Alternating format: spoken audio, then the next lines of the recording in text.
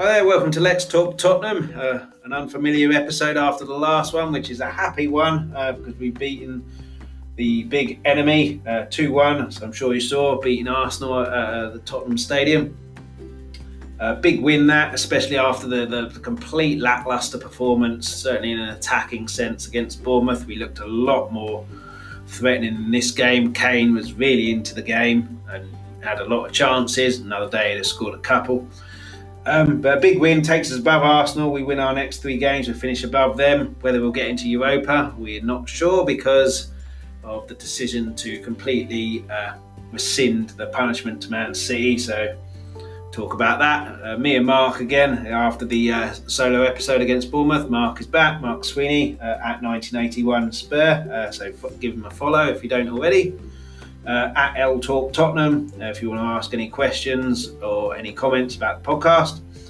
So without further ado, let's talk the Arsenal game, let's talk Man City, let's talk Tottenham. So as promised after last episode, a season ticket update. I've had some more conversation with them and even more contradictory comments, and I'm even more confused. So there's a ticket share function. So you have a network of people on your season ticket account list, and those people are allowed to share the ticket with you. But apparently now the ticket exchange and the ticket share aren't available for any reduced capacity matches, which is not what's written in the email and the FAQs that are on the Ask Spurs site. So, but apparently that's the case. So apparently you're not allowed to use the ticket exchange, which Michael told me. You can use a ticket exchange to sell your tickets. He never mentioned anything about the reduced capacity. So again, it's some complete contradictory messages. So I'm still waiting to hear from that. They seem to have ignored me again on that one. So yeah, it's just, don't know their arse from their elbow sometimes. Just get the money and then we'll come to bridges when we come to it. They've said that reduced capacity, they'll let us know when they know, which... I mean, surely that has to be before the 7th of the August deadline, because otherwise people are waiting to decide whether they want to pay however many hundreds or thousands of pounds here. But again, I'm sure I'll hear some more between now and the 7th of August, so I'll keep updates on here. Hi there, Mark. Welcome back. Thank you very much. Great to be back after that win yesterday. Yeah, one that I didn't see coming, to be perfectly honest. Although, having said that, I did think that if we defended properly, we'd have a really good chance of winning because Arsenal would attack us, so there'd be space. But yeah, were you optimistic, pessimistic, on the fence before the game? To be completely honest, I wasn't optimistic. I felt that it would probably be a draw. And I would have taken that before the game, to be honest. After that Bournemouth game, I mean, that was just... Well... worst games of football I'd seen, so I could not go into that. And then we, on the back of that, even though we beat Everton, we were terrible then as well. Yeah, so I expected more of the same. So no, I wasn't optimistic at all. So it was a lovely surprise. In terms of the Bournemouth game, there's only one way to go from there. But like, he had a different formation this time, 4-4-2, and I think. It could have been the way that Arsenal played and how it came into it, but Kane looked so much more like his old self. I don't know how many shots he had. He must have had about 4 shots that were saved. So on another day, another keeper, he'd have scored a couple. But he looked so much better. He looked so much more comfortable with Son near him. I think Bournemouth, and to an extent Everton, he was so isolated up top, really. And without an Ali, whose game is... running past the midfield and past Kane and with Kane, he looked so isolated, whereas I thought he looked much better and a lot more interested in the game. Yeah, and did Son as well. Yeah, you could argue with Kane because he's a Spurs fan, it's North London derby, so he's always going to look more interested, but I'm not sure that that's a valid argument. I think the support that he had up top, I think, made him a lot more of a threat, and I think that probably gave him a bigger lease of life for the game, really. Yeah, no, I agree. I think he definitely looked a lot sharper. He looked a lot more involved, wasn't he? Yeah. He was in the box a lot more. He was having more shots. Yeah. It looks like a really good way forward for us, I think, that formation. I think whether we do that again, I don't know, but I hope so. Well, the season in terms of Champions League is done, so Europa League is our focus now. So, but I think he should be playing that formation versus Newcastle, because Newcastle are at home, so they'll attack us.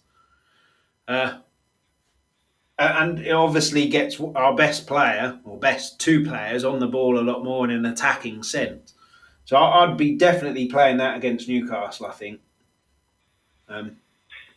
Yeah, I would as well. Something that works, you don't want to mess around with it. The other formation he was using, it's been atrocious. I know we've only lost the one game, but we've not played decent football since we come back. And I thought, we've done all right against West Ham, but it wasn't fantastic.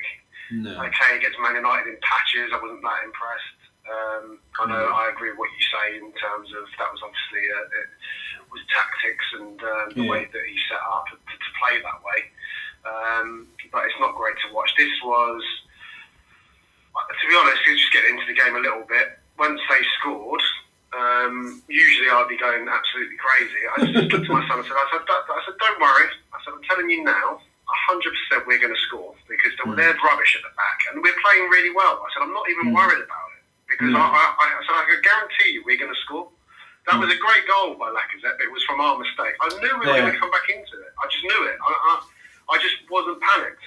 No, they didn't mention that on Sky, did they? Strange which idiot was in the studio, but it was all a great goal by Lacazette. Great goal, Lacazette. But if Aurier controls the ball properly and heads it out properly before that, it's not a goal, because they don't have the ball. But then Son, obviously, I'm not sure he anticipated the bad pass, but the speed he had, and they said great finish, but that's all they said, and focused on a defensive mistake, which it was a defensive mistake, but then to a lesser extent, so was their goal for us.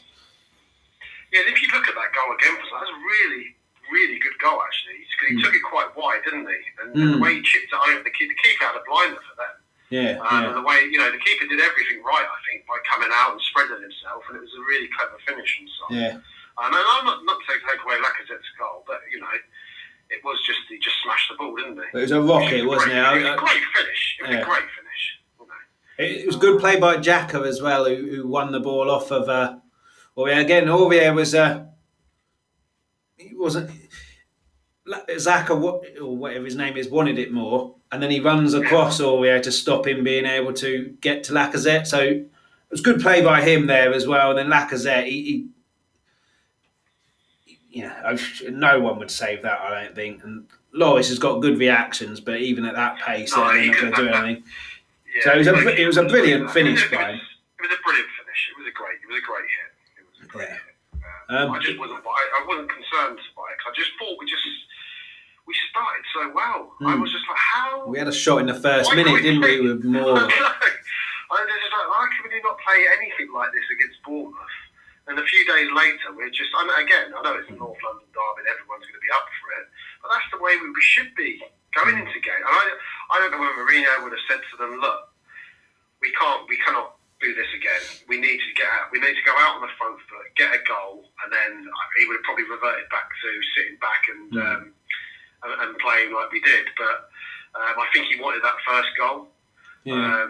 And then would have sat on that lead, a bit like we did against United, really. We technically did that in the second half, but we'll get to that a bit later on. But in terms of the fast start, and certainly the first half, I thought Moura was our best player. He had a really good 20 minutes, and then he kind of drifted out the game a little bit, to which Lo Celso then came into it. And then he kind of drifted out of it a bit more, and Moura came back in. But he showed in that game, Moura, vision that I didn't even know he had. Kane's shot where he's tried to lob the keeper and the keeper's read it, but you can argue it's poor defending because they didn't track Kane, they didn't look at Kane, but still a brilliant pass from Moore, who isn't really renowned. He's renowned really as a player who gets the ball to his feet, runs, takes people on as a shot. So to play like a ball like that for him, I didn't even know he had that vision. And yeah, he played well. And so he was out on the left, wasn't he, to begin with? Yeah, and he stuck Kane through again in the second half, which was the shot that Kane had that was smothered, was going wide, but was smothered, which led to the corner that the winner came from. But again, it was more of his vision, and you know, what you get when you've got. It might be a better position for him out there because he's got a little bit more space. It's not so congested, so it gives him a little bit more time on the ball. I don't know. He definitely played better. Yeah, but I think with your comment that it was so much different from the Bournemouth game, he came out quickly. I think that a lot of that's to do with the formation because 4-4-2 is an attacking formation, whereas the Bournemouth game, one person up top against a team shipping goals left, right, and centre, is a fairly defensive formation. So I think an attacking formation not gives license, but it gives players, certainly attacking players, a bit of confidence to go and express themselves a bit more. And certainly with that start, you can only imagine if there was a crowd there after that start. 1 minute, the crowd would have been roaring even louder than they were at the start before the game. Yeah, I'm just gutted we weren't there to see it. See it properly, you know. But it was still a great feeling to beat them. Any win over them is fantastic. But yeah, we just wait and see what he does versus Newcastle. But it's the way forward, isn't it? For now, I think. Whether what he wants to do next season, I don't know. But at least he proved that he could adapt something. You know, he's always proved that. Really, Chelsea used to make subs which had immediate impacts, didn't he? Yeah, he did. But I think that formation works in a defensive sense and an attacking sense because that first 20-odd minutes in the second half, we still had 4-4-2, Kane and Son up top, but we were kind of deep defending.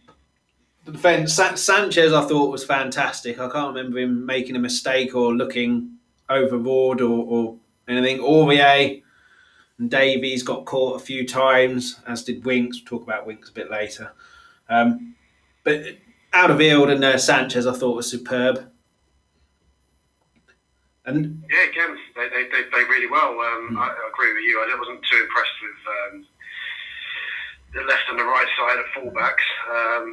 But with Aurier, I was thinking about this earlier. In a way, I actually feel quite sorry for him because it's not really his fault that he has such a key role, if that makes sense. Mourinho's team is get the ball to Aurier and he'll sling in crosses, and he's not, like my son said, his crossing's good. He's great at crossing. Is he really though? He just picks in about 50 crosses a game, and barely any of them do anything. You're going to keep throwing them in. You're going to get one right eventually, aren't you? He was fairly productive with crosses before this lockdown, but not any kind of but that's brilliant productivity. I just think that's because he has to do it so many times, and eventually he's going to get the odd one or two that do come off. But that's been my argument with someone like a Lennon when you compare him to Beckham. Lennon used to put like 2 crosses in a game because he always used to turn around and pass it back to Chimbonda or whoever, or Chuluka. Whereas you have Beckham, whose game was, not saying that Beckham and Aurier are the same level, but Beckham used to rain crosses in left, right, all the time at Man United. You had Cole, York, Van Nistelrooy, Sheringham, Solskjaer, all knew the crosses were coming in and going into an area. Yeah. But I would imagine a lot of Beckhams went nowhere or got cut out as well. But because the two that do go into the right area and the strikers have anticipated it score, they win 2-0. They're the ones that are remembered. Whereas Lennon puts maybe 3 crosses in, they'll get cut out or go long, but he only puts 3 in. So, like you say, law of averages with Aurier, I think it's just because of his defensive frailties. I think he. That's the thing, yeah. That's what gets remembered rather than any crosses he puts in, because we don't end up winning like 1 or 2-0 anymore with his crosses that go onto someone's head. Well, this is the thing. Ultimately, he's a defender. Yeah. He's not a winger. No. He's there to be a defender, but he's asked more than anyone, really, I think, within that team to do, You know, he's having to get up and down, throw crosses in, get back and defend. Not to, you know, I've called him out more than anyone, and he frustrates the hell out of me, and he cost us a goal yesterday. But I was just thinking about it, you know, we are asking an awful lot of him, which is why it's so important, I think. That's the way we're going to play, and that's the type, that position is so vital that we need to spend. I mean, I'm not sure getting the lad at Norwich, for a second. Max Aarons, isn't it? I'm not keen on him. I'm not convinced. I mean, he's 20 years old, and I haven't seen enough of him to comment too much on him. But do we not need someone a bit more developed and ready? If that role is so vital, which it seems to be within, you know, it has been this season under Mourinho, then I think we should be going for someone a bit more established and we know that can come straight in and do that role. Yeah. So who would you go get within reason, obviously? Or I don't know, to be honest with you. I don't know much. No. I don't know much. I don't know too much about. you said it. I never said a word. Exactly. Leave myself exposed there. But I don't know enough players in world football to sort of pick out one that I think would fulfil that role, really. Because you need someone like the guy at Liverpool, don't you? Alexander Arnold. You're not going to get him. No. The thing is, though, with him, defensively, I don't think he's that good because he's never really asked to. But when he plays for England, if the Euros next year or whatever, that we get through to the knockout group stages against teams like France, where he is asked to defend, you're then going to see how good a defender he is. Yeah. But going forward, he's like second to none in the Premier League and possibly world football. He's still better than Aurier defensively. I mean, we're not going to get to that position. I think the way that Mourinho wants to play with that player, we just need someone that's better defensively. You could probably, if Aurier was half decent defending, then you could probably get away with him. He's not that bad going forward. You know, as you say, he's got the second most assists, hasn't he? Yeah. After Alexander Arnold in that position.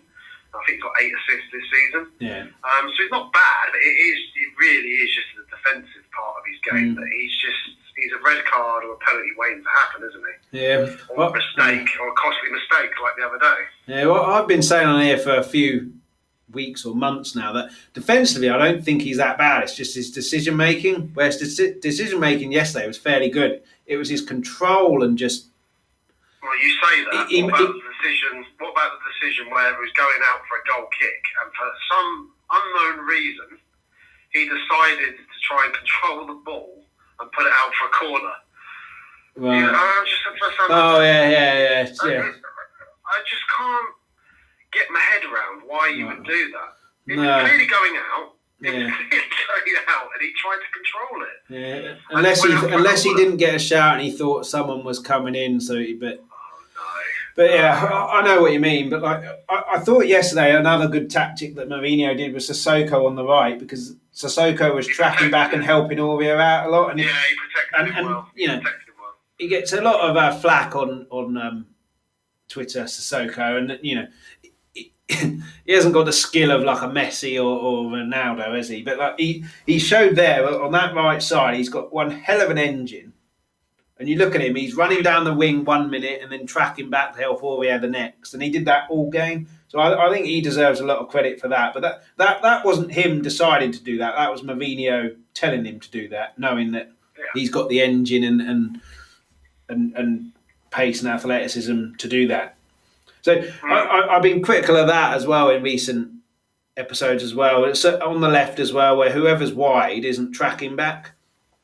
And then all it looks like is that Davies and Aurier are getting skinned every 5 minutes. But he didn't really get skinned, did he, Aurier? I think all the times he got done were all from his own making or own lack of control or silly decisions. But in terms of getting skinned, he never got skinned because Tierney, who went down there left, was faced with him and Sissoko and then had to go inside or backwards. So I think that was good tactics and good play by the both of them. Yeah, no, he didn't get skinned. You're right. It was all from his own mistakes. Yeah. Anything that happened was his own making, really. But So maybe if that continues, that'll give him a bit of confidence. Like maybe some of the errors that he makes are because he's so worried that he's going to be isolated and targeted, that he panics and stuff like that. So if he knows he's got Sissoko there to back him up, or whoever plays on the right to back him up, maybe you'll see a bit of change in fortunes. I say that with a very big pinch of salt, because it is Aurier, and it hasn't shown in how many seasons that we've had that he will. It is a confidence issue. Apart from yesterday, he has improved. There hasn't been as many mistakes, and there hasn't been many penalties he's given away, and there hasn't been that many red cards. He's just because of what's happened in the past. You're just always panicking. I think any mistake that he makes gets highlighted. I watch most of the games of my son, and I said, "See, he done it again," and I'm guilty of it as much as So it's just because I'm so used to him doing it. Any mistake that I don't give him any allowances, if that makes sense. Yeah. But actually, when I sort of analyse it properly, I think, well, actually, he probably has improved. He isn't doing as many sliding tackles and as many rash things as what he was doing before. So he deserves a little bit of credit for that. I think he gets a lot of the. I think he gets a lot of the play, because I think because of all the mistakes and the rashness that he does have, teams target him, play it over there. He might get a chance because he might slide in, miss it, and. Like Mustafi did twice with Kane, where he dived in, where Kane had the shot, and when he dived in again, and Kane headed it past him and then played it to Son. So I mean, any three of those defenders for Arsenal, based on yesterday and this season, you could target any one of them, couldn't you? Because they've all got mistakes in them. But I think Aurier is quite clearly the one in our defence who has the most mistakes. So I think teams target him. So if you've got Sissoko helping him out, I think at least he's got a bit of backup there. So if he does dive in, hopefully you'll have a Sissoko round the back who, like, okay, you've beaten him, you've got to beat me now.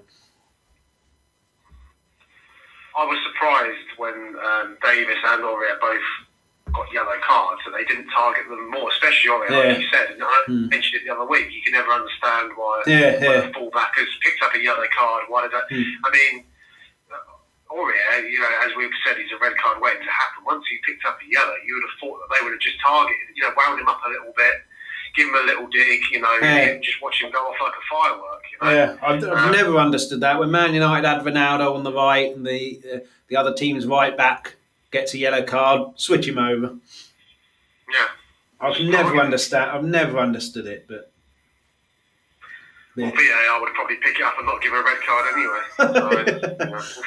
But speaking of Aurier, I think it's worth mentioning waking up to the news today that his brother was murdered outside a nightclub in France, I think it was, and just absolutely horrendous stuff to have to deal with. And like, no matter what anyone thinks of him as a player, like you got to feel for him there, and I hope he's all right and support him there. But like, no matter what anyone thinks of him as a player, that's just something. It's tragic. Absolutely unbelievable to happen. So hopefully he's all right. And then, it goes without saying that we obviously send our best wishes as a club and as us as a podcast. Not that he'll ever. I'm sure he listens to us, Chris. I'm sure he's one of the listeners. I'm sure. Well, surely the squad do, and then play it before the game. Surely with our tactical knowledge in here. Yeah, absolutely. Well, I think we inspired the win against Arsenal. Do you think he'll play against Newcastle? Or? No, I wouldn't have thought so. I think, as I say, he comes across as quite an emotional guy, doesn't he? Yeah. The way he plays is an emotional, and I think that's why he gets himself into trouble sometimes. I think Jose comes across, doesn't he, as a bit lack of empathy, but I think that's in front of the cameras. But I think for something like this, Jose will be brilliant for him. Yeah, no, he should be allowed to go back to France and to be with his family, and for such a tragic thing to happen, it's disgusting. It's just for their whole family, and I hope he's okay, and that his family are okay, and just a disgusting thing to happen, isn't it? Yeah. I'm so sorry for the guy. It's, 100% echo those thoughts. Hopefully he's okay, and if he doesn't want to play, then he can go back to France, be with his family, and grieve at this awful stuff. So that's a negative play covered. As we say, hope Aurier okay and his family are okay. But another player that I wanted to talk about, and I was glad that he played from this, because I thought he has to play because he gets what a North London derby is about, and that was Harry Winks. And he's another one who seems to divide opinions, certainly on Twitter. Again, he's not like a Rolls Royce of a player. He's not going to skin a load of people like a Dembele and then score a thunderbolt, is he? But I thought he marshalled in front of that defence quite well. He got done a couple of times where he got spun on.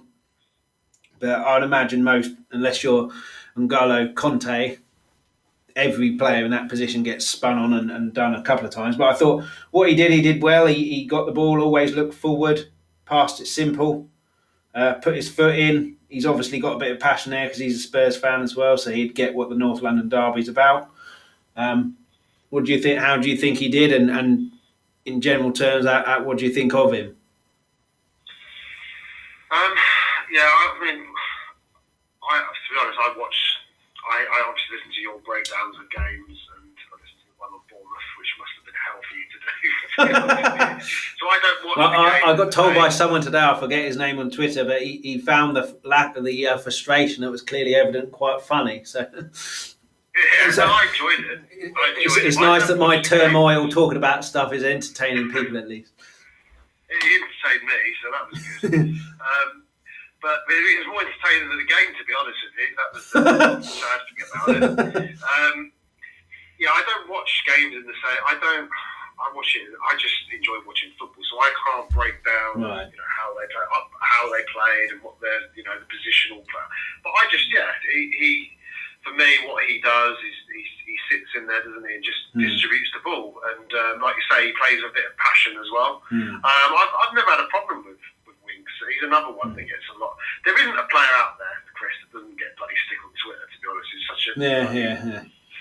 But he seems to divide opinion a lot. He seems to divide opinion a lot. Like, someone like a Kane, you'll get the odd person going, oh, he's rubbish, sell him. But on the whole, it's like, brilliant player, blah, blah. Same with like the Son.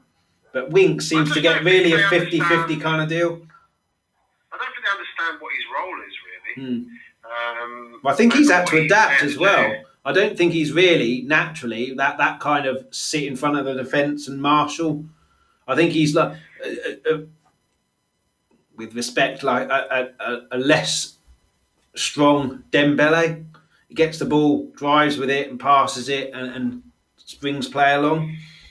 Well, obviously not as strong as Dembele. I think that's his natural play, and then he's been asked in this system to just marshal. So it's taken him a little while to come to terms with that. But I quite like him, and he's passionate and will always put his foot in and always give 100%. The way that I see him is like a Modric type.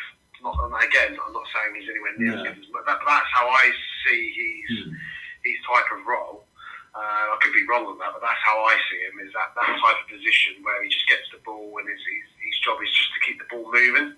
But he kept going forward, didn't he? Which was good. Yeah. He was always looking for the forward pass. Yeah. He didn't always do that, to be honest with you. I don't think that's necessarily his fault. I think we're just so sort of pragmatic now, and we just wait for the perfect opening.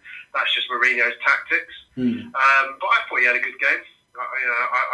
There isn't really, apart from Davis and Aurier, there isn't a player out there, I don't think, that had a bad game, to be honest with you. I think they all, and even Davis and Aurier, they worked hard, and let's be honest, they had sort of three-pronged attack in Arsenal. It was difficult for the fullbacks as well. He did well. I have no issues with him at all. I quite like him. I like Winks. I think he's a good player. One of the questions that always gets asked, and it's always, I mean, it obviously depends on who sees your tweet and who answers it, but like it's always a lot of people saying that we should sell him, and I don't get that at all. How much would you get for him? Well, I don't know, but like, get too much for him, would you? No, but like he's never going to turn into like a Messi and set the world alight, but he's not that kind of player who scores a hatful of goals. He's your kind of linchpin kind of player. Like my friend who I was speaking to today is a Man United fan. He likened him to Carrick. Again, not as good as and influential as Carrick, but like you said, strings the game along, always looking for the forward pass, keeping the game moving. And, those players, if they're out of your team, you notice that. Yeah, a controversial moment for me. See, Modric, I was a fan of Modric, don't get me wrong. I know that what a fantastic player he was. But like you just said, until he went, you don't understand how influential he actually was. Yeah. Again, I just think, for me, I love the flair players. So I love Van der Vaart and Bow, whereas a lot of people said, Modric is the biggest loss. Modric is more of a loss than Bow. And I get that because, he just sat there and he just So Winks is another one. You don't really notice. He does all the hard stuff and the dirty work that people don't want to do. Exactly. So, you need players like that around. So I don't really get a lot of the stick. All right, he has crap games sometimes. Who doesn't? But it's just highlighted so much, isn't it? Yeah, I just think you can't have the flair players in a team if you don't have the people willing to do the dirty work for them. Unless you're 1970s Brazil or 1970 odds Holland. You need the people who are willing to do the dirty work and just keep it simple. And even the great Barcelona team a few years ago had Busquets doing it, didn't they? And, But all the teams have it now. You have to have the players. I just think some people on Twitter just see that he doesn't score like 15 goals in midfield a season and go, he's rubbish, get rid of him. And it's just, it's not that simple, I don't think. Because I think you would miss him if we sold him. Like you say, everyone has a bad game. Yeah, he's not a player. Again, there isn't many players for me that if the right offer came in, that I wouldn't sell. So I would sell Winks if the right offer came in. But it's not one that I'd be actively looking to move on. Because we've got to take into consideration the homegrown players that you need as well. And he's a player for my youth team. Why would we want to get rid of him?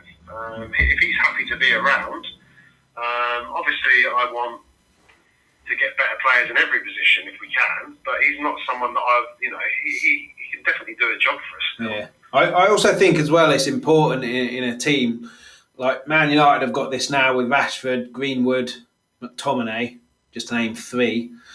I'm trying to think about it. Liverpool have got Alexander-Arnold, Henderson, you can argue as well. You need players who get the club. You can buy all of these world-class players from abroad, but if they don't get the club, it's all going to be fine when it's all going well and you're playing well. And then new players come in. You need someone to show them the ropes who knows the club. So we've obviously got the two Harrys here. But you look at Chelsea before this season, Abraham, Hudson-Odoi was kind of a little tiny bit, but Mount and what's the other one? Loftus-Cheek. They get the club, but they were nowhere to be seen near the first team. So whereas now, I mean, they're inconsistent, but if they keep all of those players, they'll only get better and better. And then they've got a core there of players who know the club and know that you can argue that there isn't a tradition at Chelsea now because of Abramovich and all that, and then City as well. But certainly with Liverpool, there's a tradition at Liverpool and Man United. And there's a tradition at Tottenham, whether that's been lost now with Mourinho coming in and Levy taking over is to be argued. But you've got two players there who know the club, and I think that's important. I agree. I totally agree with you. You need that. Yeah. And it's a connection with the fans. He's been there since he was, 7, 8 years of age. Yeah. He's from a family of Tottenham fans. And you want them players. Why? I'd rather someone like Harry Kane in our team who is smashing it up than sign a player for 70, 80 million who's like Aguero at Man City. There's no way Aguero would have heard of Man City growing up in Argentina. Not a chance. He's there for the money. nothing wrong with that. You know, there's nothing wrong with it. But what would you prefer? A player coming from your youth team scoring 30 goals a season, or someone costing you untold, you know, 300 grand a week, coming from abroad and doing it? Yeah. Everyone, there isn't a person out there from any club that wouldn't want players from your own academy and you're producing them yourself. We all want that. Yeah. It's good for the England team as well, isn't it? So. Yeah. You want, you know, England to do well. You want your club to do well. Yeah. Well, I think one of the seasons that Man City have struggled this year is getting rid of Kompany. Even if he's not playing, he was one of the big money signings that came in, who now gets the club. To be fair, he actually came, I think, before the money as well. Oh, did he? I think the season before. I could be wrong, Chris, on that. Yeah. I think he may have come. He either come very early into when they took over. Or he came just before the money. Yeah. But yeah, you can get that. I mean, I think like Vertonghen gets the club. Yeah. I think you'd have had them at Arsenal over the years. The players that have been there for so long, they get the. You know, you can get that 100%. And I think even like, you know, Aguero now obviously would care about Man City, but he didn't come in to Man City because it's Man City, did he? No. He came into Man City because they offered him a shed load of money. Yeah. To go and play for them. Which is fair enough. That's what they're built on. Yeah. They're not one of the traditional big six clubs, are they? I think with a Kompany leaving, they kind of lost that kind of person. You could argue they'll lose it with David Silva, but they have got Phil Foden, who I think he came through the youth, the setup, didn't he? So he'll get it. But, he's a Man City fan, I think. Yeah, but even more so with Tottenham and Arsenal and Chelsea and teams like that. Not so much Man City, but. There are so many London derbies compared to what do Man City have? The Manchester derby. You can argue Liverpool now is their biggest rival, so that's a kind of unofficial derby. But the two for the season, we have God knows how many. Brentford come up, that's another London one. Fulham come up, that's another one. Yeah, so QPR. Yeah. Charlton over the years. Yeah, so you need those players in the dressing room to like. I can't think of the word, tell the players and point out to the players how important these kind of games are to the fans. So I think you definitely need those kind of players. So I'd keep Winks. Kane I'd keep, but I'm not sure that's going to be our decision in a couple of years' time. I think next season's a key for Kane. I don't think he's going to leave this summer. No. I truly believe that. I don't think there's any chance of Kane leaving this summer. I don't think he's not. I don't think he's going to put in a transfer request. Not this year. No. So just to break there. So I've got the Man United game in the background. Southampton have just equalised in the 95th minute. Oh, is it Ings? No, it wasn't Ings. No. Did he set it up? No, I don't even think he set it up. He got in the corner. I'm just waiting for the replay. I tell you, Obafemi scored it. Fantasy football isn't doing too well for me at the moment, so our game's finished. It's all about fantasy football now. I need the points. It was a Ward-Prowse corner flicked on by someone who wasn't Ings. Obafemi scored. Anyway, sorry about that. Yeah, so I don't think Kane's the type that's going to put in a transfer request, and I think. In fairness, you know, this has been a stop-start season for various reasons that we all know about. We won't go into. So I think that it would be. I don't think he's going to put the transfer request. Yeah. I do think we'll wait and see how we get on next season. And it's the big.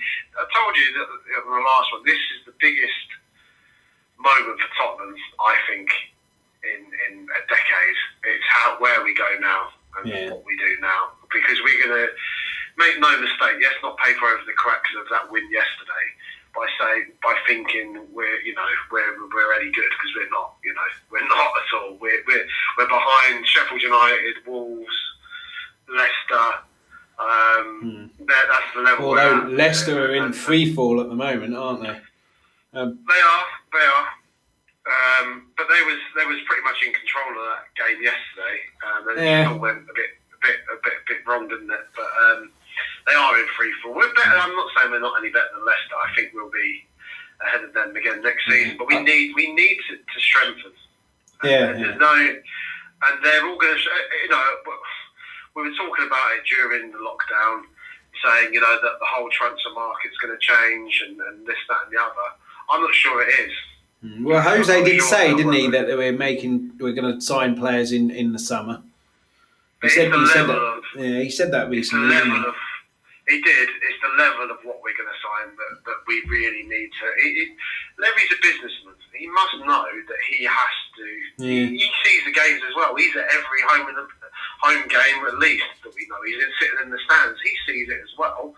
I mean, if he knows anything about bloody football, he must know that we're not good enough at the minute. Yeah, and he's culpable about the reasons why we're not good enough at the minute, because he sat on his hands for 2 windows. And that's why there's that decline now. So he needs to eradicate the mistakes that he made, and he needs to fix them.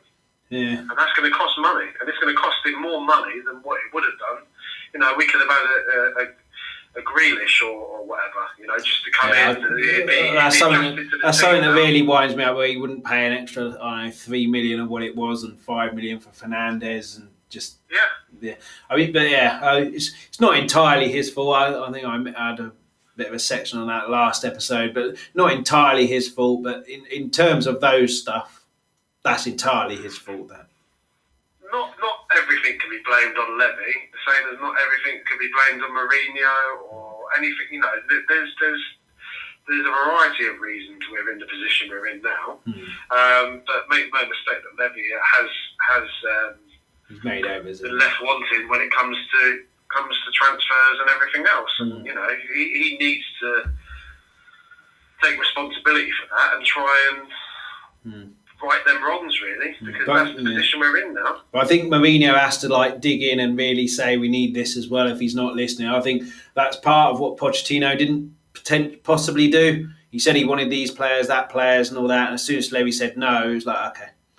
But so I think. Obviously, I've got no basis for knowing that, but that's just what I assume. That's what we all believe. That's what we all believe, isn't it? But I can't imagine Jose, if he's got his heart set on I want that player, and Levy goes no, that Jose will go okay. So he's got to really go. You want us to move forward, and you want me to win things. We need that player. You go out and get him. But in terms of Kane, I think you're right. He won't put in a transfer request this season, whether we get in Europa or not. Next season, we have to be looking to get into. We have to be doing well to be Champions League lookalikes. Otherwise, he's definitely going to go. And then by the end of the season, if we're not in Champions League, I think that could be the straw that broke his back a little bit. I hope not, but I hope we progress, and then Kane wants to stay. I've always stood by the fact that I do honestly believe that if Mourinho is given the right amount of investment, he can definitely get us up there and win us cups. Whether I like the football or anything else, I don't really. I can take crap football if we're winning. It's when we're drawing with Bournemouth and everything else. Yeah. Although I did moan about the Everton win as well, but we were happy, weren't we? We won. We got the 3 points. Yeah. It wasn't that came after a shocking game as well. So it's just just put that behind you, get 3 points. Yeah, and we were happy about that. It is just the fact when you're not winning football matches and you are playing that way, that's when it. But I do believe if he is given the right amount of money and given the opportunity to strengthen, I really believe that he can do things. It's just whether Levy's going to do that. Why would you get that manager in if you're not going to back him? Yeah. But is it what we said before, that they truly believe actually we just needed to get someone in who can we've got good players and we just need to get them going again, and now he's starting to think, well, actually we haven't got the players that I thought we had. Yeah, I can't believe Mourinho's thinking the players are good enough. Even though it looked like yesterday. Even though it looked like yesterday, and we'll talk about it in the second half, based on yesterday's second half, that it looks like they're coming to terms with the way that he wants to play, and because we look solid, but we'll talk about that a bit later on. But yeah, I can't imagine he thinks, this is a squad that's good enough for me. So we have to sign people, and not just that, you have to sign people to show a bit of an intent if you want to keep people like Kane. you're spot on. Which is what I said to you last time. I mean, I don't think it's a realistic one now because I think West Ham will probably stay up now.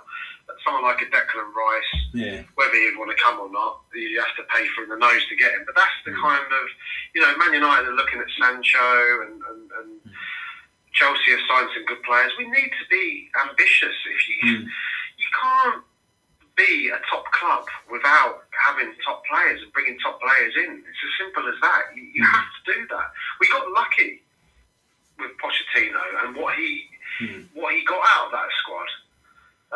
But now, if we want to remain at that level, you have to invest because even teams like Wolves and that, they've got a bit of money behind them. Everton are going to spend. And if I fear for Wolves a little bit. I think they could lose some of their players. That Jimenez is being linked with a few teams, including us.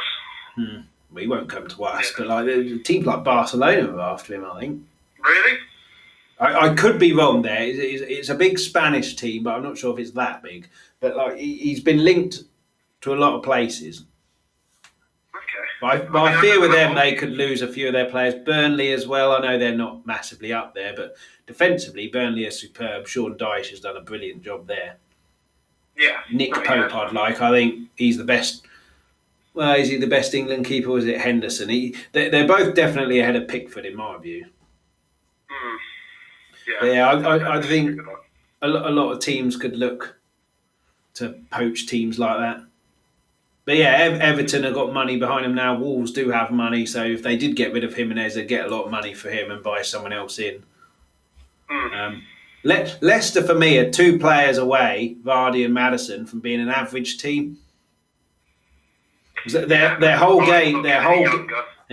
game is geared towards giving Vardy the ball and getting him to chase it, and then people joining in. So if he got injured, Iheanacho's good, but he's not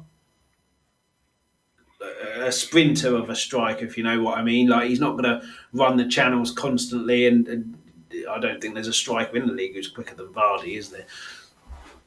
But yeah, and Maddison, they've lacked a bit of creativity against Arsenal. They only looked like scoring once the guy got sent off. Yeah, Maddison's been out for a few games as well, isn't he? I think they've missed him. So I think if Vardy went out as well, as good as Iheanacho is, I think it completely messes up their game plan. I'm not sure they've got a plan B, but they finished like 9th or 10th last season, didn't they? So to finish wherever they're going to finish this season is a marked improvement. They got money, so they will invest.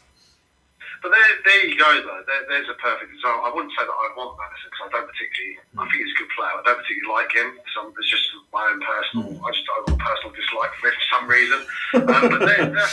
But they're the kind of teams that perhaps we should be looking. Like a Wolves. Go poach their players. That's the kind. If you want to be ambitious and so, that's what we should be doing. Would we be able to get someone from Wolves or Leicester, being that they're going to finish above us? I don't think we will, but that's what we should be doing. I don't think we will do it. They were talking about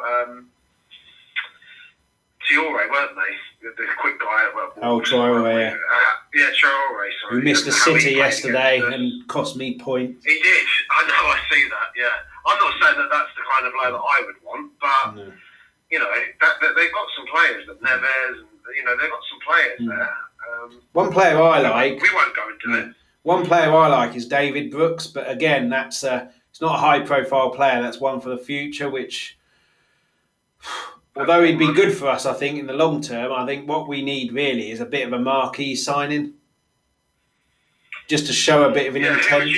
Who would you like as a marquee? When you say marquee, who would you? Have you got anyone in mind that you're thinking? Well, there's 2 really, but like one of them was Rakitic because he was free, but that doesn't look like happening. The other one would be a Coutinho if that's on a loan. But I think other than that, Bale's always going to be a marquee signing, but his wages, he's priced himself out of any move apart from China, really. But I'm not sure we need him. No, I get fed up with the Bale links. It's never going to happen. He's never going to come back to us. He's so far out of our stratosphere in terms of wages that I know he didn't need the money, but why would he? He's got his. Yeah. He's going to go to China or something. He's won everything. He's won 4 Champions Leagues or whatever. Although he always did say maybe he'd like to come back to Tottenham. I don't think that. That's never going to happen. No. Like you say. Well, he's on like 500 grand a week, and we wouldn't even be able to afford half of that. No, and I think Coutinho would be a good one. He's got Premier League experience. He's a playmaker. We've really missed Eriksen since he left, in my opinion. Yeah. Lo Celso did quite well in that role yesterday, but in fits and starts. Not consistently throughout the game. Coutinho's gettable. Coutinho's gettable, isn't he? Yeah, he'll be a loan, but... Yeah, I think just pay the bloody wages, Levy. He's a player that we need. But it's a player that you know his quality. He's won stuff at Barcelona. He must have won the league while he's been at Barcelona. He has, yeah. Yeah, you know. Isn't he? Yeah, so... Yeah, I think Rakitic has gone now. So has he gone? Well, I think the chance to get him on a free has gone. I think he might have signed a contract. So, but I haven't heard anything about Coutinho is off the table now, but doesn't want to leave or whatever. So I'd go try and get him. Yeah, I think that'd be. I'd love that. And Kane would love that as well, wouldn't he? Because you saw at Liverpool's way of playing is get it to the strikers, get their way sorted. And that's been the case through Gerrard and Torres, Coutinho and Sturridge and Suarez, and now with Henderson, Wijnaldum and then Firmino, Mane and Salah.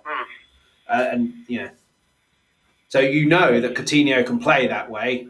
And then, you know, that's just going to encourage, which happened yesterday with this 4-4-2, it encourages people like Kane and Son to make runs.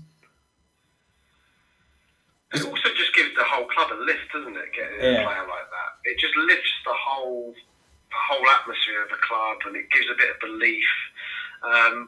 Whilst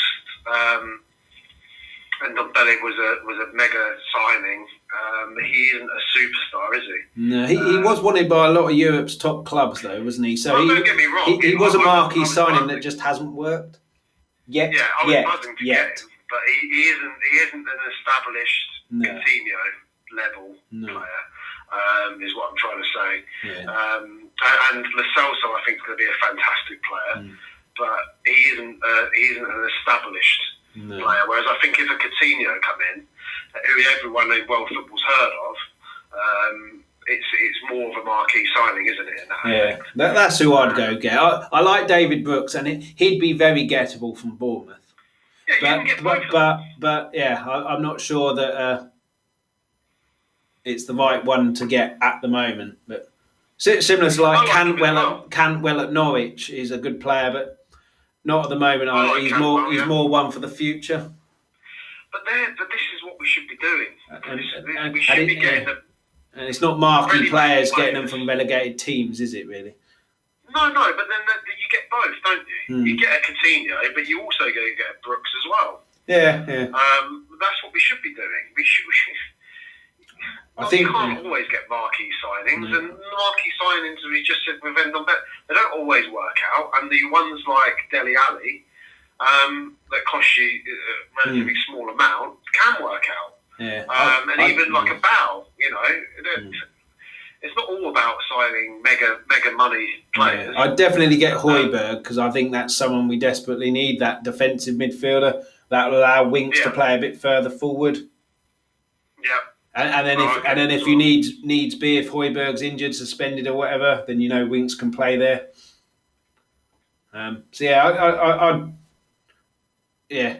Coutinho would be my marquee signing. Yeah, no, I'd go along with that, definitely.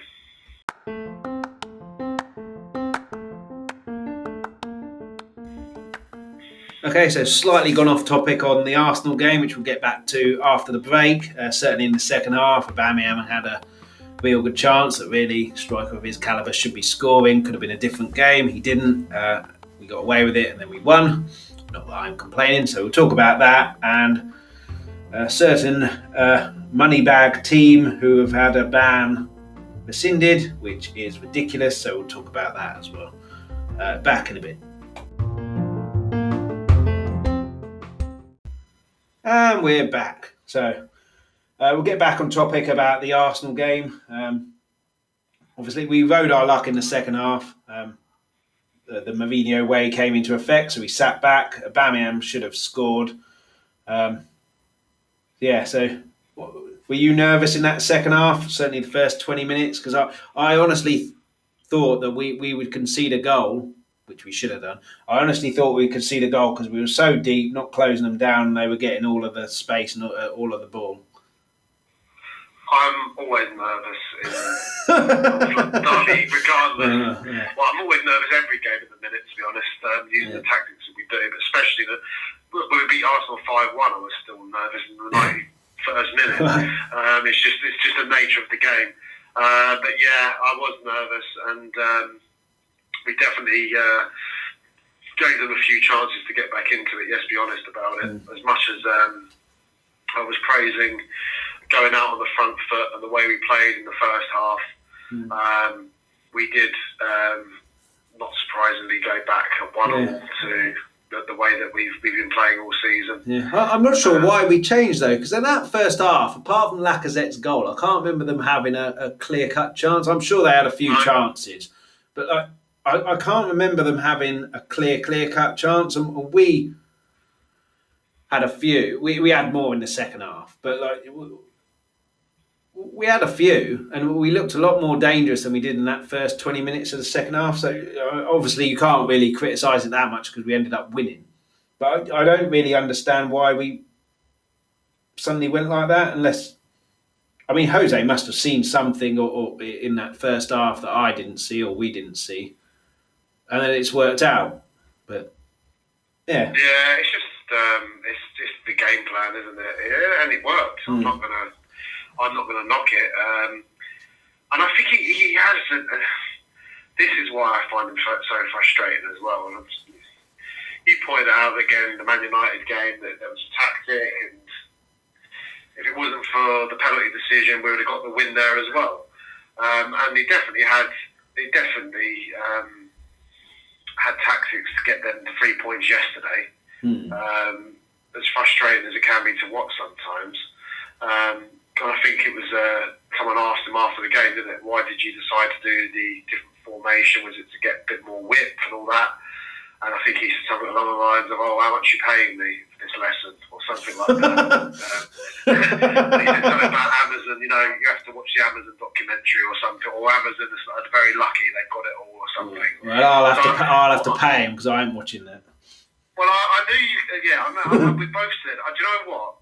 I've reversed my thing. I am going to watch it because there's so much going on with that car. I just need to know what's happened. Well, when you've watched it, you can come on here. I'll be quiet. You can give a review. I will do. And I can guarantee you'll watch it because there'll be things happening that you'll want to see what's happened. We won't go on to that because we'll start going off on a tangent again. We'll concentrate on the game, but yeah. It was definitely a chalk and cheese performance, wasn't it? The way we started and the way that we sort of just reverted back. I still think with this defensive play, we do look dangerous on the second half. Jermaine Genius pointed out on Match of the Day too that the 4-4-2, specifically the 2, because they were so close that they were playing off each other, close to each other. So when we hoofed it long, it took about 5 Arsenal players out of the game because they were closing us down. But that first 20 minutes of the second half, that wasn't happening. It was just being hoofed long, going nowhere and coming straight back. And I mean, we got away with it for 20 minutes, but for 45 minutes, you wouldn't be able to do that, I don't think. But really,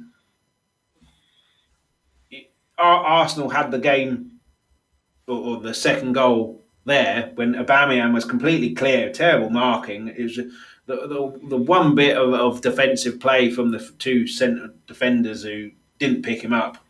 He's about 12 yards out, wasn't he? Slammed it against the post, but really he should be scoring there. I don't really know how he's missed. No, we definitely got away with that one. That's for sure. We also hit the crossbar, didn't we? With David. Yeah, that was an amazing effort. I was screaming, "Don't shoot, don't shoot!" Oh, unlucky. But it's a completely different post shot, isn't it? A bar shot, because that one he had no real right to score from. It was a brilliant save, I have to say. Yeah. fingertip save, and at the time it didn't look like a save, but a brilliant save. Their keeper was man of the match for them. Yeah, but Aubameyang, like 8 yards out, it wasn't particularly wide, like Alan Smith said. I don't know what game he was watching or what angle he was watching from, but he should be scoring there, or at the very, very least, making Lloris make a brilliant save. And then he had the volley straight afterwards, which to beat someone like Lloris from there is going to be difficult. But he got that one on target, which the one against the post, if he gets out on target, it's most likely going in unless it's straight down Lloris's throat. So we definitely rode our luck. Yeah, without doubt. We definitely got lucky with that one for sure. Yeah. But no question about that. Yeah. Do you think we deserve to win based on the play? Because I had a look. Arsenal had 4 shots on target. We had 9. So even though they had a lot more of the ball, I think they had about 63% possession. I think even though they had a lot more of the ball, they didn't really work Lloris that much. Just the goal. You could argue the goal, which didn't work in because it flew past him before he even knew what was happening. The post shot should have gone in, and then the volley save. But other than that, I can't really remember anything. Where Martinez, is that the Arsenal keeper name? Yeah. He made at least 6 saves. So in terms of, it's that age-old thing, isn't it? Is you can have as much of the ball as you want. If you don't do anything with it, you're not going to score. But so they had their few chances, and then we'd have had to have chased the game if we went 2-1 down. So then you can argue that they'd have had all the chances there, and then games turn on moments like that. But do you think, on balance, we deserve to win or draw a fair result, or we deserve to lose, or what do you think about that? I think we deserve to win. I think if it was the other way round, I wouldn't be too happy, because I would look at the possession. I'd look at the possession stats and think we should be winning that game. But because we're now getting used to the way that Mourinho plays football, we're sort of looking at that and thinking, well, this is just the way that we play. So we're used to just giving up possession of the football, aren't we? We're doing it against most teams now. So I have to say, yes, we deserve to win. We had, what was it, 9 shots on target? I think so, yeah. The actual attempts were fairly even, 15 to us, 13 to them. I think if you look at it, in terms of making the keeper work, we were far more productive in that aspect. I think if Kane's shooting would have been better yesterday, he would have definitely had a couple, and if Son would have squared in the ball, instead of shooting himself, he would have had a goal. So I think we had the better chance. Yeah, I don't know why he didn't pass that to him there. And there was a gap there to pass it to him. And the pass was on. Yeah. I've been critical of Kane in recent games where he's looked a bit lethargic. And there was that cross from Ndombele against Bournemouth, and he should have been flying into that, and he kind of just stood there. Whereas that one, when Son was going through, he's never going to catch Son, is he? But like, you could see he was really trying to get up with him, and he should have passed that there. But you can't really criticise Son. He scored a goal and assisted one and got in a win. We definitely deserve to win. Yeah. And a fully fit Son and would have done something there to pass it to him, I think. Yeah, the only stats that matter, isn't it, is the end result, and it was 2-1 to us. So you can go on about possession and everything else. It doesn't make a blind bit of difference, does it, to be honest with you? We set out with a game plan and we executed that game plan. So I think in terms of chances created, we deserve to win because we created almost double more shots at target, I mean. But in terms of the actual balance of play, I don't think you could really argue if you got a draw. Because I think, but then, Arsenal's defensive frailties, we talked about Oreo with ours, their entire back three was it's just awful, isn't it? And he's given him new contracts. But I know, I just kept saying, just keep running at them, just get the ball and run at them, because they're useless. Yeah. They're so bad. But then that's all the pundits were focusing on. But when you've got like Sol Campbell in the studio, it's going to happen, isn't it? Like, Him referring to Kane as Harry, it's like, you're not his buddy, you're not his teammate, you're not his fan. He's Mr. Kane to you.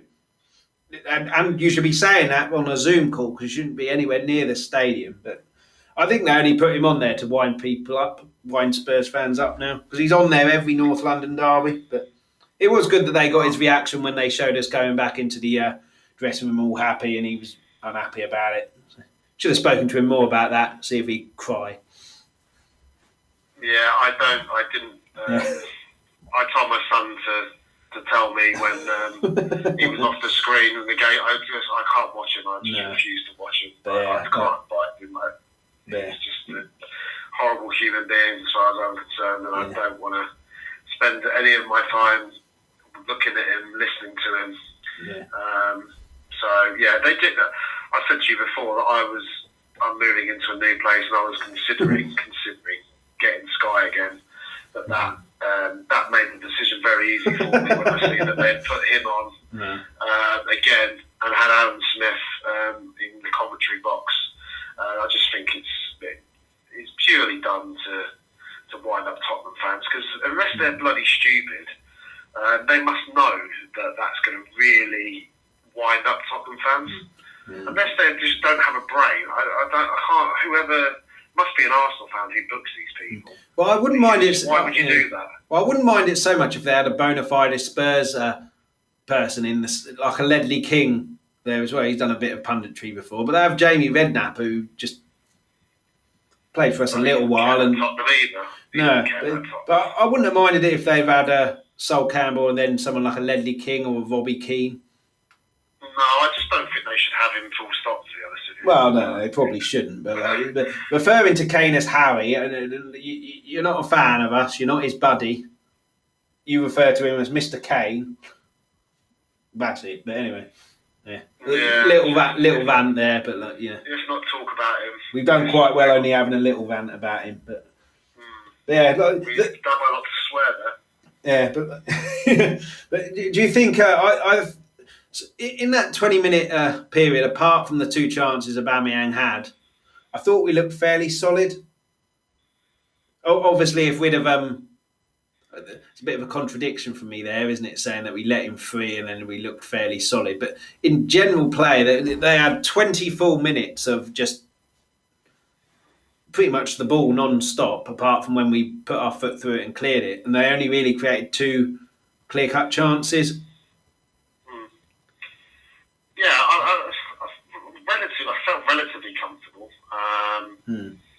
It's whether I'm just getting used to this style of play.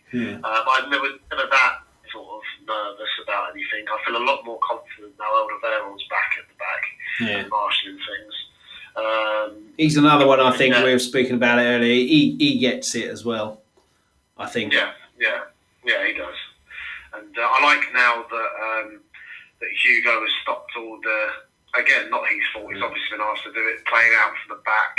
And I just like that he just... I know you can call it route one or whatever, but he can't... He's no good with his feet. So get rid of it. The only issue that I've got is that for that 20 minutes, it just kept coming back. But then there were a load of times which Genius pointed out that it was going to either Kane or Son, and they were linking up. So yeah, and I know exactly what you're saying, because I feel like that as well. You're just giving it away, but that's the game plan anyway. To be honest, you give the possession of the ball anyway, so it doesn't really make. And it's put us in so many difficult situations where we've asked him to play out from the back, and he can't do it. And if you look now, he's playing so much better now. I don't know, but maybe that's. He doesn't have the... If you're asked to do something you know you're no good at... Yeah, it puts pressure on, doesn't it? And you know that everyone is looking at you and knows that you can't do it. He must be thinking, oh, don't come back to me, because he's always... You'd be panicking about, I would be. If I knew I'm no good at something and I'm being asked to do something I'm not very good at, that pressure's going to be on you for bloody 90 minutes, thinking, oh, no, don't come back this way. Now he's got that pressure off of him. It could be the reason why he's looking good again. I've always been a huge Luis fan anyway. I know he makes mistakes, but I feel that he makes some really important saves. He makes more important saves than he makes mistakes. That's just my opinion. But I think he's he's been one of our best players since we've come back out of this lockdown. And it could be that he's just a bit of the pressure off of him. The extra job that he doesn't have to worry about doing. He knows he can just, if he needs to, just get rid of it. Yeah, he seems to have taken a bit more responsibility on, but maybe that's because he doesn't have to worry about that, like you say. But yeah, I can't believe when he was playing like that and we were playing like that we didn't concede goals by getting tackled and getting caught out from that, because we were so risky with it and we almost got caught out a few times. I can't believe that we didn't. Yeah, and this is where you have to look at Pochettino and his coaching style. So, well, we can all tell that he couldn't do it. Why are we asking him to do something that he clearly cannot do? Yeah. Yeah. Anyway. In terms of the goals that we scored, obviously we talked about Lacazette's, which mistake from Aurier, but a brilliant finish. Aubameyang should have scored. A good save from Hugo, but Son, he hasn't really been taking people, apart from a few times in the Everton game, he hasn't really been running at people and taking stuff on, and he hasn't really looked sharp. Whereas as soon as that pass from Kolasinac got played, and why he played that pass and why he played it that side, I have no idea. But as soon as that got played, he was on his bike. And I knew he was quick, but I didn't realise that either he was that quick, or B, Luiz was that slow, because he made up so much space on him in such a little amount of time. And then Luiz has tried to push him out of the way, nudge him out of the way, and he doesn't look that strong, Son, but he stayed on his feet, and a brilliant finish. Keepers thought he's going to go along the floor, I think, and then he's seen that, dinked it over, lovely finish. But same Son back to his best, wasn't it? It was a really good goal, actually. It was from their mistake, but as you say, he had to show real pace, real strength to hold off Luiz, and he took it a bit wide. Keeper come out, spread himself really well. It was a great little dink over the top of him. So, and it was at pace as well. I think the wideness was because he got a little nudge.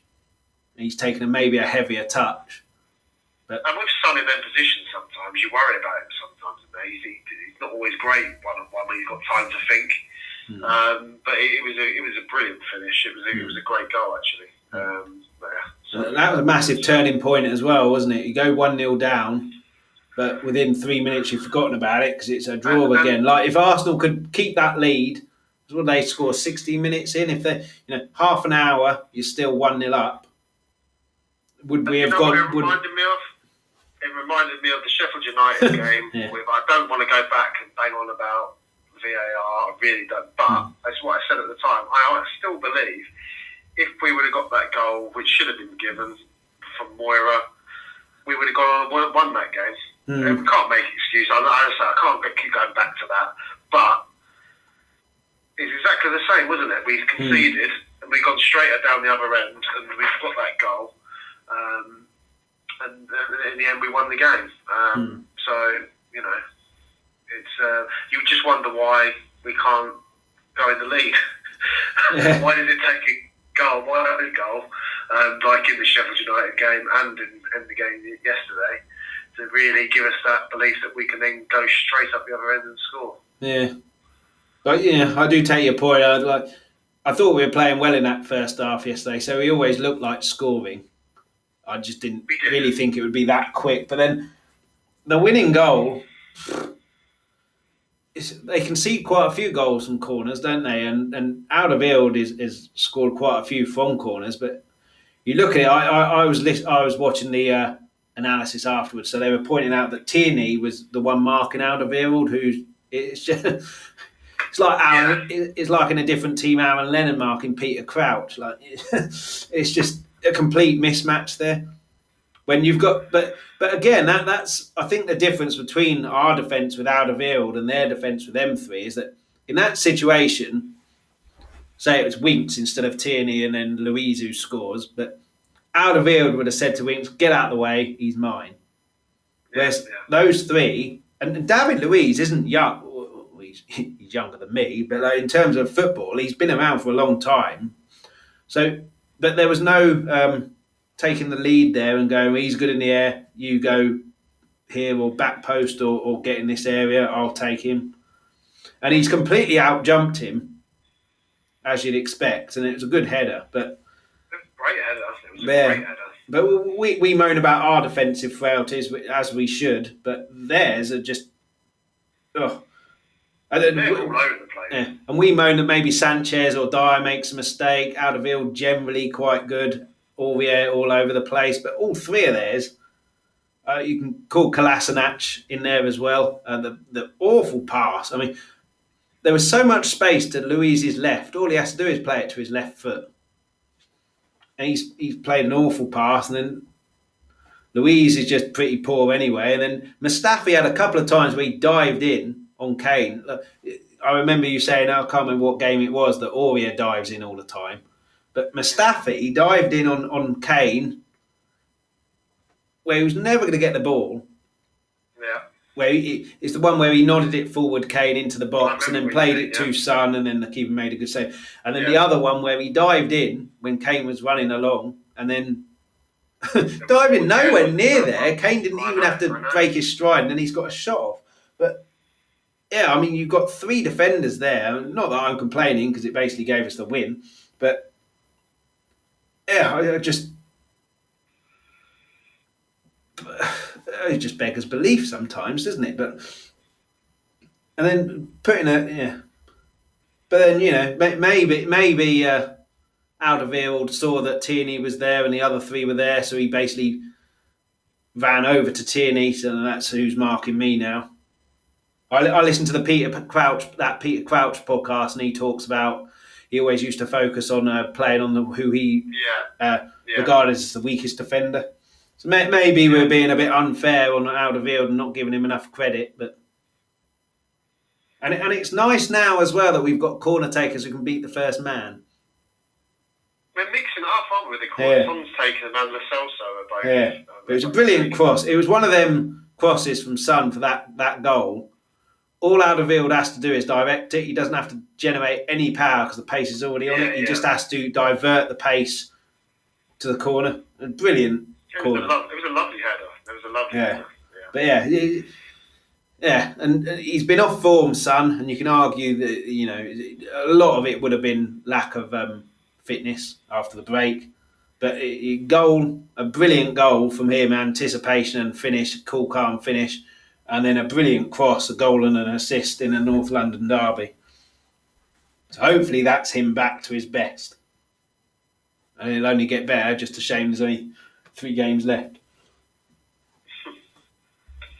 Hope so, yeah. And it was definitely his best game since the restart.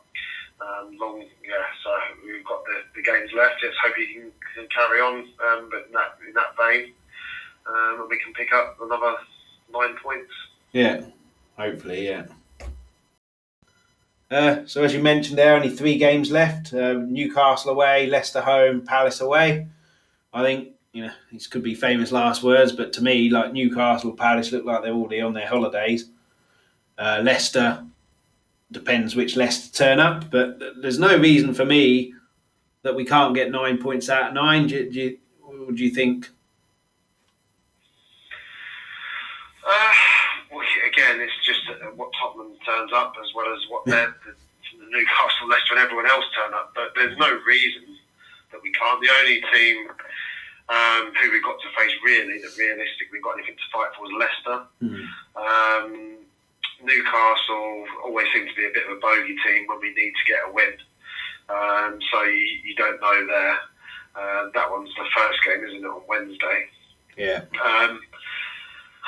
I mean, if we win that and Arsenal lose to Liverpool, to be honest with you, and it's a pretty sad state of affairs, but all I really want to do now is finish above Arsenal.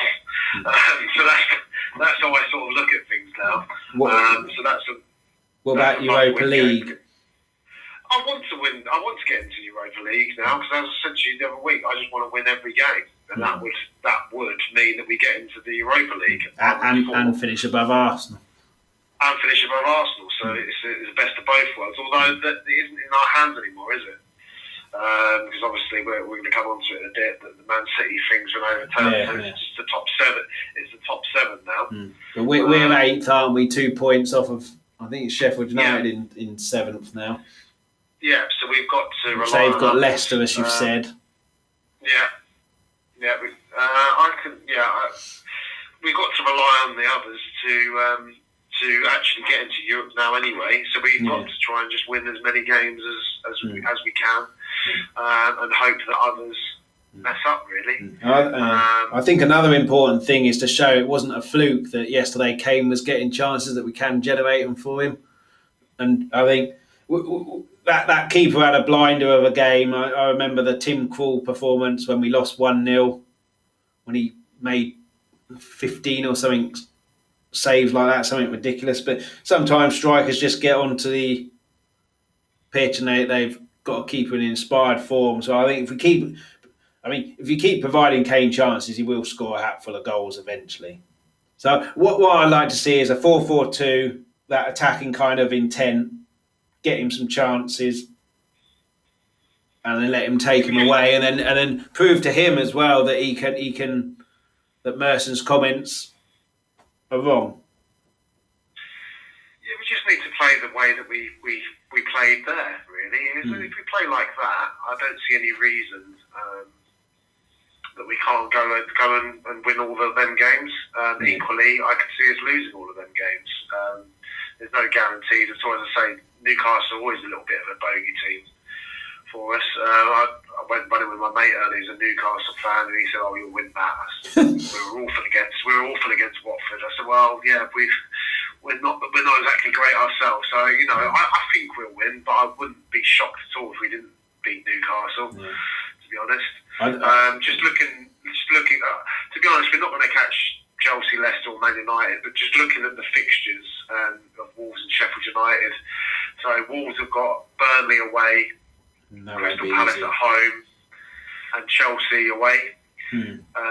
Sheffield United have Leicester away, Everton at home, and Southampton away. So that's quite a tough run.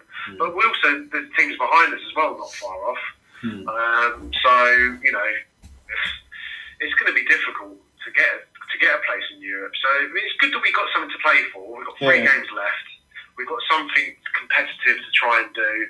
Our season's still going on. I think we can potentially get 9 points in them 3 games. I think it's just go on, Chris. Yeah. Well, it'll be interesting what he does against Newcastle on our left side, because that Sam Maximan is pretty rapid, isn't he? So I think he'll. I don't know who's quicker, Bergwijn or Moura, but I think he'll. It wouldn't surprise me if he puts Bergwijn in, because he seems a lot more happy to track back.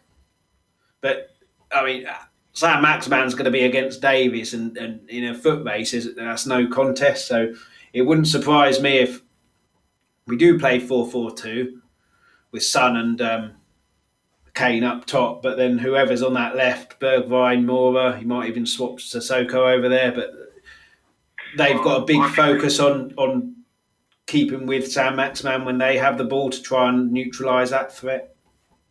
Who do you put at right back? If Aurier's not there, Yeah. Well, Tanganga maybe. Tanganga, he was on the bench, wasn't he, against Arsenal? He was. Yeah, is he ready to go stop back in? I don't know. But we've got no one else, have we? Yeah. Unless I was thinking maybe Sissoko to go. I know he's not right back. Don't get me wrong, but who do we put there? Well, I hope he plays 4-4-2 again. I hope he don't go to 3 at the back and then change it up again. I think we need to stick to what we did. Yeah. I agree with you. I'd probably put Tanganga there. He was on the bench. You'd hope that he's ready to come straight back in, or was he just there because we can obviously have the more substitutes on the bench, and he was there just as a number rather than anything else. Yeah. I think he'll play. If you're not fit, you don't go on the bench, do you? But if you're not ready to play, you don't go on the bench. But yeah, I think he'll have a plan to try and neutralise Sam Maximan. Because if you look at him, he's proper direct as well, isn't he? Get the ball, run, take people on. No, he's an exciting player. Typical, as I said to my mate, he's a Newcastle player, isn't he? Yeah. He's an exciting, skillful player. They've had loads of them. He's a quicker version of Gina, though, isn't he? When he was at Newcastle, he was just run. they've had some great skillful players over the years, haven't they? So he's a typical Newcastle player. But he's the one that worries me. But I think Mourinho will have a plan there. He'll get his wide player to help Davies out in a similar way that Sissoko did for Aurier yesterday. I think he's one of them players that he's going to either be world class or he's just going to go missing. So hopefully he'll go missing. Let's hope. In that game, yeah. But as you mentioned there and touched upon, we should talk about this. Yesterday after the game, we were in a Europa League place, 8th. Today, we're not because Man City's ban has been overturned, which, how you go from a 2-year ban to nothing is ridiculous. My friend was telling me that UEFA obviously imposed the ban, Court of Arbitration have rescinded it, and UEFA have now appealed that decision. But they always say, these companies, that they don't want to bring the sport into disrepute. And so you've essentially got a club who have broken the rules and aren't going to get punished for it, and you don't want it to be brought into disrepute. And apparently the reason is because they made the transgressions right at the start when FIFA Fair Play was brought in. But like it's still been brought in. It's still part of the rules. It doesn't matter if it's early or not. And that's how they've got away with it. But I mean, it's just absolute nonsense, isn't it? It's beyond words, isn't it? It's an absolute disgrace. As you say, how you can go from a 2-year ban that everyone thought, well, okay, they're going to repeal it or get reduced to 1 ban. I don't think anyone was thinking they're going to get away with this completely and have the fine reduced. No. It just makes it a mockery of the whole financial fair play, and it's just got it's just pointless. It's just now it's just a license to say, okay, that's fine, just get on with it. You do whatever you want to do, go buy whoever you want to buy, pay whoever you want to pay. It doesn't matter anymore. We won't regulate it. We'll just let you get on with it. So crack on. It's going to give an open license to clubs like Newcastle if they get taken over. That can't happen either. I don't think, just because the scandals that these people have been linked with. You don't want to bring the sport into disrepute, and you're letting someone who's apparently murdered someone and done this and done that allowing to just. But again, it's just. FIFA, UEFA, FA, they all the top clubs get the benefit. Well, because they've got the money to appeal these things and get the best lawyers and fight it all. Because even a massive lawyer's fee is just a drop in the ocean to them. To be honest, my love of football has died a little bit more today with that.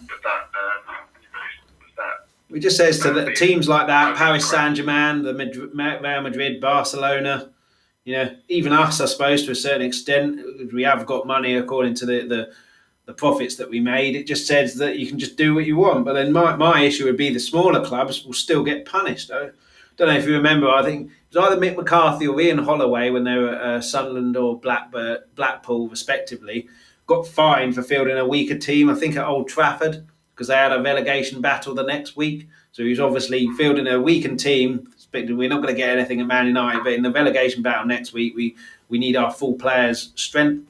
And they got fined, but yet, you have all the top teams resting their players. Like Alex Ferguson used to rest all of his players, play almost a reserve team against one of the smaller teams, because they had Chelsea in a title battle the following week, and he doesn't get fined. But you can't have one rule for one for the other. You've got a squad of 25 or whatever it is. You're the manager who gets fired if you don't perform and keep your team in the league and play whoever the bloody hell you want. So I just worry here that someone will get done for FIFA fair play, financial fair play, and get fined and punished, and it'll be one of the smaller teams when you cannot possibly do that to them because of this stupid decision. And UEFA will hide behind the Court of Arbitration going, it wasn't our decision. It's like, you own the bloody company. It's your company. It's your competition. Yeah, it's your competition that is bringing into disrepute. You can't just go, okay, well, it's out of our hands now. But I think they'll just hide behind them. They'll appeal. It probably will get turned down. But like I mean, someone's paid someone off, surely. Like it's I don't know. They're not going to let them appeal it. I wouldn't have thought. So it's happened now. That 8th place is gone. It's a disgrace. You can't say any more than that. It's an absolute disgrace. But then you won't forget what they want. They get to see Pep Guardiola every Tuesday, Wednesday again on TV. They seem to love him. But like, it's just, it's just. But how you can go from. But when you have things like that where they've got so much money and like a £10 million fine to them is like you saying to me, "Oh, give me a £10 note," and you've got teams like Sheffield Wednesday. Yeah, and you've got teams like Sheffield Wednesday who are really struggling and getting deducted points for going into administration. And then you've got this, teams just breaking financial rules. And there'll be plenty of other teams as well who haven't bought players or haven't done this because we can't do that. It'll break financial fair play. And then you go and get this. It's just unbelievable, really. They'll spend massive amounts again this summer now. Yeah, well, they'll just do what they want, won't they? Chelsea will. Yeah. They got banned at least for one transfer window, I suppose. But that was... so at least they got some punishment. That wasn't even to do with financial fair play. That was to do with tapping up at youngsters, wasn't it, I think? Yeah. But at least they got some kind of punishment, so that was upheld in a way. But, it was, But this is just absolutely crazy, really. And it's just... But financial fair play, they have to come out now, and if the appeal doesn't get accepted, they have to come out now and go, okay, financial fair play is irrelevant now, we're cancelling it. Because I got a friend who's a Reading fan. Reading have got a certain amount of money, their owner's got a certain amount of money, he says, but he's not allowed to spend it because it breaks the financial fair play, even though it wouldn't put them into any financial danger because they've got the means to be able to pay that back and pay it. But because of the financial fair play, they're not allowed to pay it, and they stick to those rules. And then you've got Man City who just do what they want, and it just paints a really, really bad picture. And it's just crazy. It's frustrating, and I mean, I bet Levy's quite annoyed, isn't he? Thinking, well, I can't use that excuse of we can't spend above our means. Well, now you can. Well, maybe we haven't been spending above our means because it would have broken rules, and that's why we haven't. I doubt it, but I just can't believe it, to be honest. Like, I got told on Friday by my friend that there's rumours that they're going to get away with it, and I was like, pfft. And then obviously wake up this morning, it's like they've got away with it. But I can believe it because I think they're so corrupt.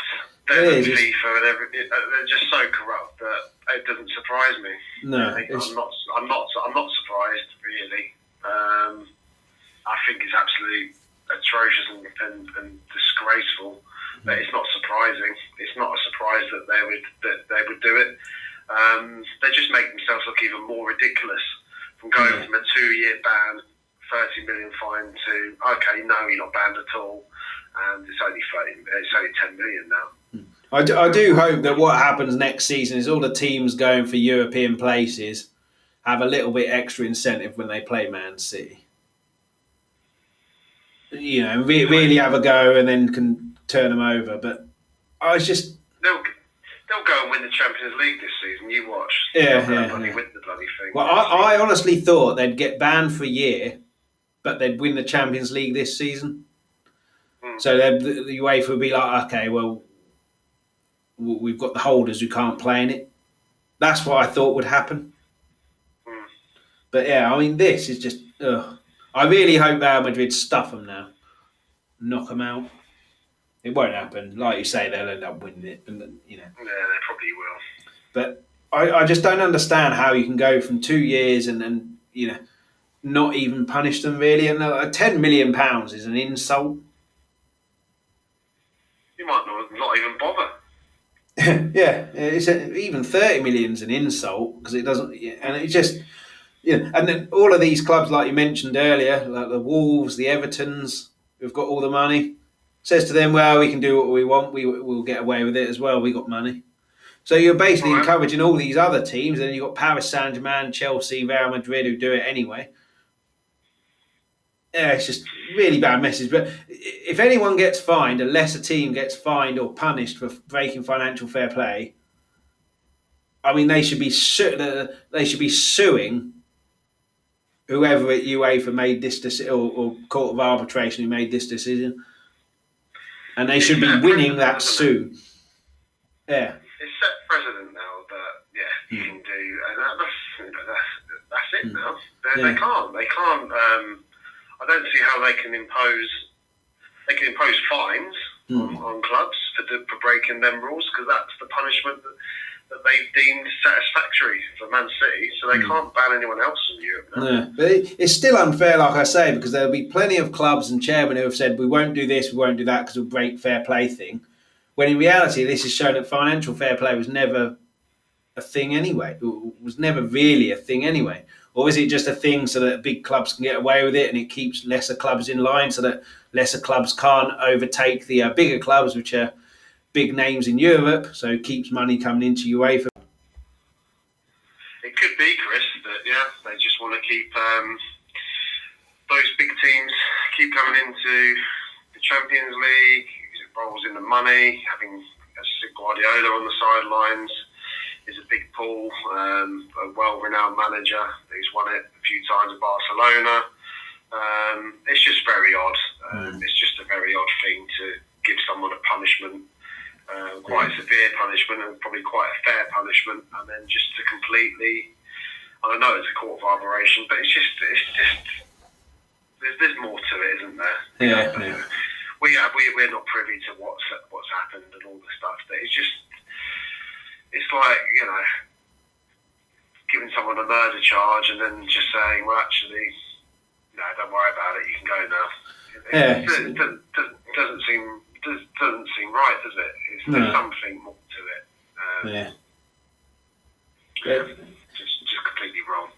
Yeah, it's just unfathomable, really, isn't it? I don't think anyone really thought that they'd get completely away with it. I think most people would have thought it's 2-year ban, they'll get a 1.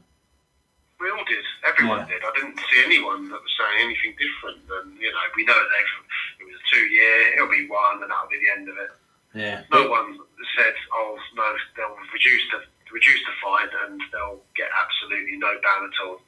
Yeah, I mean, it was all the top teams that get fined, don't they? Because Barcelona got fined something like £300 for something to do with Griezmann transfer. I mean, they paid Lionel Messi more for sneezing than they got fined. So to fine them that, it's just absolutely pointless. It is pointless. There is no point in doing that. It makes no sense. It's not punishment. It's nothing. No. 10 million to them is like it's £10 to me and you. That's how little. It's nothing to them. That they'll earn that on the interest on their bank bloody accounts. In a couple of weeks. It's nothing to them. It's nothing. No, I just, it's like my friend Reading fan says he thinks it's all. I don't know that much about financial fair play because it doesn't really affect Tottenham that much in the sense that we seem to have a chairman who we seem to have a chairman that is quite good with money, but but he definitely thinks it's a way that smaller teams can't get ahead, which this decision would certainly support that, and it's just. Financial fair play, even though it's unfair to the teams who have been sticking to it, cut it adrift now. Financial fair play doesn't exist. Has to now after this. Yeah. But and hopefully that's the case.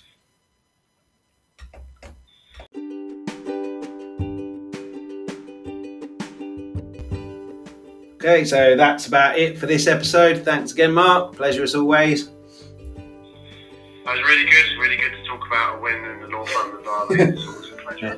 After the last episode, after the Bournemouth game, which was very depressing and fairly frustrating, it's nice to have something positive to talk about.